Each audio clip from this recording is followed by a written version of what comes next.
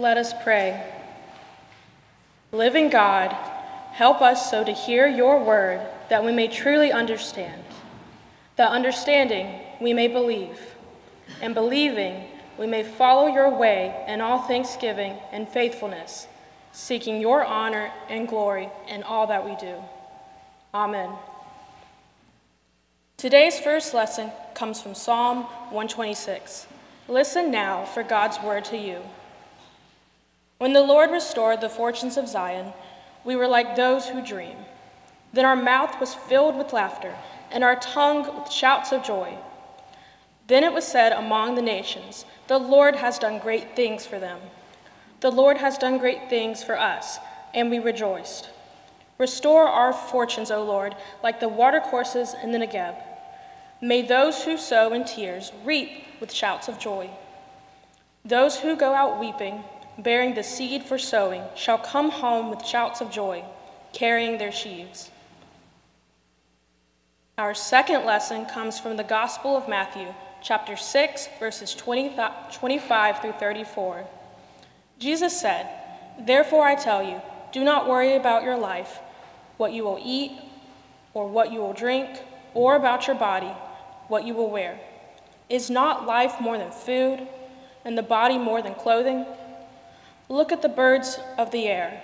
They neither sow nor reap nor gather into barns, and yet your heavenly Father feeds them. Are you not of more value than they? And can any of you, by worrying, add a single hour to your span of life? And why do you worry about clothing? Consider the lilies of the field, how they grow. They neither toil nor spin. Yet I tell you, even Solomon in all his glory was not clothed like one of these. But if God so clothes the grass of the field, which is alive today, and tomorrow is thrown into the oven, will he not much more clothe you, you of little faith? Therefore, do not worry, saying, what will we eat? Or what will we drink? Or what will we wear? For it is the Gentiles who strive for all these things. And indeed, your heavenly Father knows that you need all these things. But strive first for the kingdom of God and his righteousness, and all these things will be given to you as well. So do not worry about tomorrow, for tomorrow will bring worries of its own. Today's trouble is enough for today. This is the word of God for the people of God. Thanks be to God.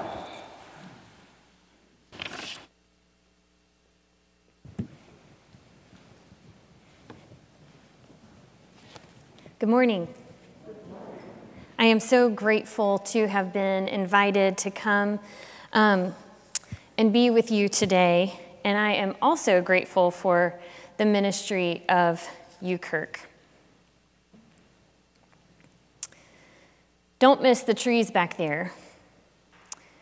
My office at South Mecklenburg Presbyterian Church in Charlotte, North Carolina, backs up to a field, and behind it is a wooded area. Last week, in the middle of a hectic workday, my coworker Donna walked by the door and called out over her shoulder, "Don't miss the trees back there," on her way to the next task. My office window is often a source of joy. Last January, after several months of a very quiet campus, I remember hearing the sound of laughter and looking behind me to see preschool children just having come back to school, playing a rousing game of tag, masks tightly affixed, feet flying over the grass. The moment, once a mundane sight, had taken on new meaning. I made sure not to miss it. It was one to savor. Sometimes outside of my office window, I can see people walking their dogs or going for a run. Once or twice, I've even caught sight of some snowflakes, though we don't get very much more of that than y'all do down here. Don't miss it. Gratitude requires a certain attentiveness, doesn't it? A slowing down. In order to be grateful, we have to notice what we have? What do we miss in our hurried lives? Consider the lilies, Jesus reminds us. Don't miss the trees. Gratitude is a practice, something that we have to work at in order for it to become second nature. And though we would really like for it to, it doesn't come very naturally to most of us. Rather, what we are naturally inclined to do is worry, doubt ourselves, be a little greedy. Jesus understood this. He knew that we are a lot better at contemplating our own navels than looking up to see the world around us. And that's what he's pointing out in this passage. And when I say we, I mean me too. When John shared with me that this is your Harvest Sunday, I looked up the lectionary scripture for Thanksgiving Day this year. The lectionary is a tool that churches all over the world of all different kinds use to decide when we should read and preach and teach about different passages. And that's so that we make sure we get to all the important stuff and not just the things that we want to study.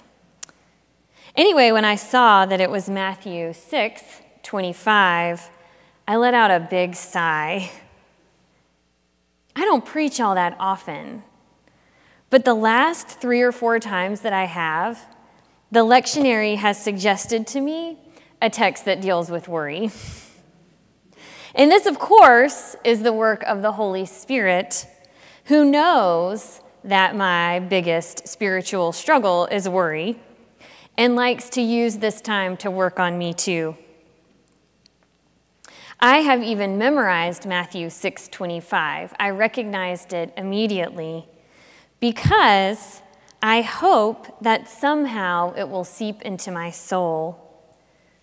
Therefore, I tell you, do not worry about your life, what you will eat or what you will drink, or about your body, what you will wear. Is not life more than food, and the body more than clothing? But this one verse, without all the context surrounding it, is not very helpful. It's kind of like a Facebook meme or one of those cute signs that we hang up in our house or in an office. We know that it's true and it's right, but we don't really have a way to make it real in our lives. We have to keep going to get to the linchpin, which is this. But if God so clothes the grass of the field, which is alive today and tomorrow is thrown into the oven, will he not much more clothe you, you of little faith? Don't you know who you are? Jesus is saying to the disciples, to us, you're God's children, children of God. Consider the lilies. Look at the sparrows. God takes care of them.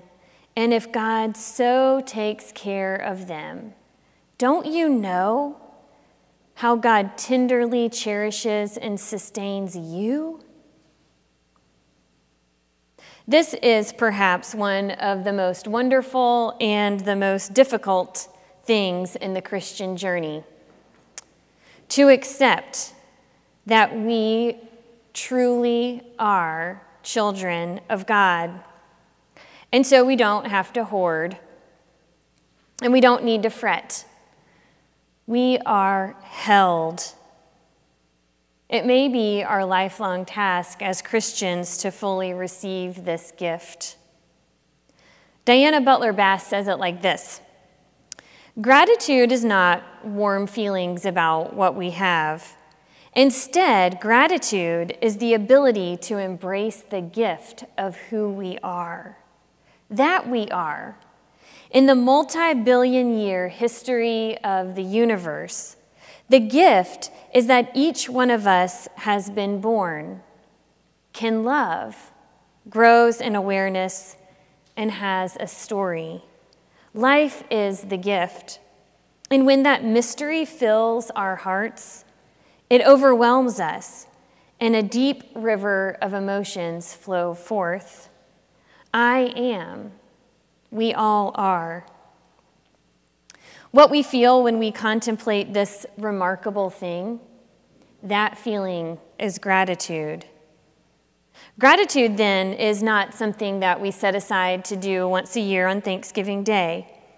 It's a disposition, a way of encountering the world. We are children of God, and we have been given the greatest gift of all. So I started to pay attention after Donna reminded me not to miss the trees. And I saw so many things. I wrote them down so I wouldn't miss it. Here are just a few of them. The satisfaction after painting a room. Somebody paid my fine at the library just because she had cash. This one day, on my way home, it was the way that the sun hit the trees. You've seen that, right? The way the first graders welcomed the child who was late and caught her right up to what the group was doing. A very recent widow who came to worship last Sunday and was immediately surrounded and quite literally held up by her community. Hearing a preschooler stage whisper to her mom, "That's the one who reads us the God book," when I passed her in the parking lot. Kay, our Thursday volunteer who stops at my doorway every single week and says, "I hope you have a project for me." Coming home tired from a meeting to my plate sitting on the stove, ready for me to eat dinner. Just on their own, taken one by one, these things might seem kind of trite, insignificant, mundane, but they add up to a kind of abundance when they're taken all together, when we're paying attention. Aaron Wathen posits that abundance is the root of both generosity and gratitude. And she offers this advice to parents in her book, More Than Words. I think it applies to all ages. Teach this liturgy to your children. We already have everything we need. And then she says this, that simple liturgy on repeat in our households, we already have everything we need. It might be the most countercultural message we can instill in our children. We have everything that we need. And of course, people who believe that they have enough actually do have more.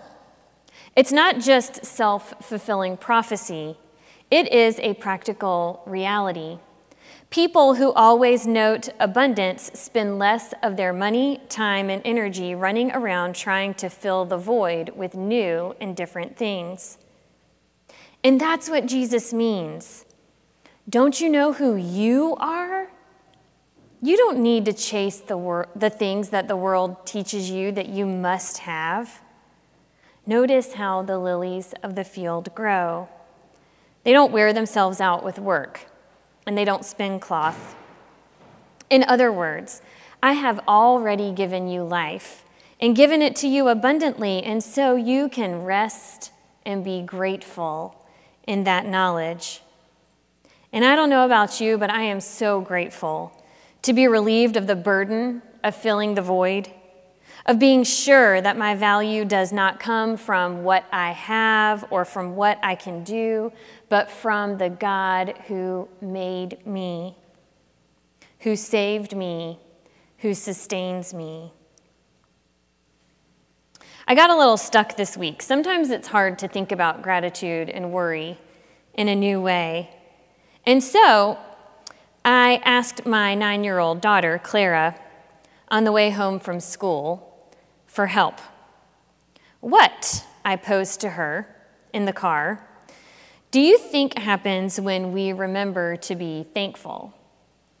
In full disclosure, I also told her that I was preaching on gratitude and that I was kind of stuck, so it is possible that she gave me her very best Sunday school answer. But here's what she said. I guess it makes us less greedy. I think that when we think about what we have, it makes us want less.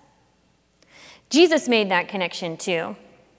Just before this lesson about worry, he says this: "No one can serve two masters, for a slave will either hate the one and love the other, or be devoted to one and despise the other.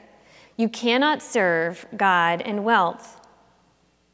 But instead of Jesus kind of wagging his finger at us and shaming us, that's not what he's doing.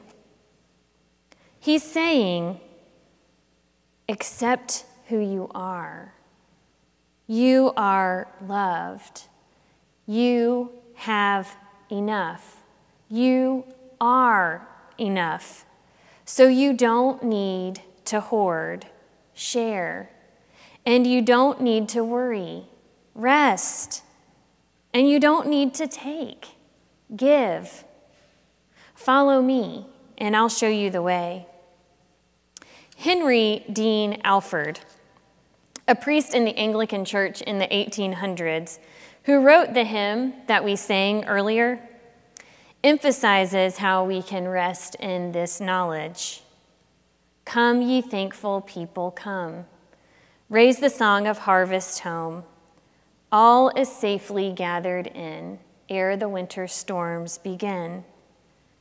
God our Maker doth provide for our wants to be supplied. Come to God's own temple, come. Raise the song of harvest home. It's said that Reverend Alford would stand and thank God at the end of every day and after every meal, that he understood thanksgiving and gratitude as a way of life that sustained him. And so, instead of being reduced to a kitschy quote on a waiting room wall, true gratitude, that overflow of emotion that changes and transforms us when we understand the depth of God's love for us, it's not at all trite or insignificant. It makes us resilient and strong. We become people of courage who stand up for justice and who maintain an inner peace when our worlds are turned upside down. Instead, desire first and foremost God's kingdom and God's righteousness, and all these things will be given to you as well. When we're wearing our God lenses, our gratitude and generosity lenses, our perspective changes. The storms of life may shake us, but we are held by a love that is greater than anything else in all creation. Gratitude is also more than emotion. It is a disposition that can be chosen and cultivated, an outlook toward life that manifests itself in actions. Gratitude involves not just what we feel, but what we do. Thanks is both a noun and a verb. Gratitude, worry, abundance, generosity. Jesus calls us into a life of gratitude, of recognizing our abundance, of accepting our belovedness. And Jesus calls us to share it with the world. I'd like to share this poem by Mary Oliver with you. It's printed on the front of your bulletin, and maybe the Spirit will reveal something to you through it. I worried a lot. Will the garden grow? Will the rivers flow in the right direction? Will the earth turn as it was taught? And if not, how shall I correct it? Was I right? Was I wrong? Will I be forgiven? Can I do better? Will I ever be able to sing? Even the sparrows can do it, and I am, well, hopeless. Is my eyesight fading, or am I just imagining it? Am I going to get rheumatism, lockjaw, dementia? Finally, I saw that worrying had come to nothing and gave it up and took my old body and went out into the morning and sang. So this Harvest Sunday, let's be the people who do not just observe Thanksgiving. Let's be the people who embody it. Let's be the ones who share, who slow down, who don't strive for more and more and more. Let's be gratitude, generous and just, courageous and calm. Amen.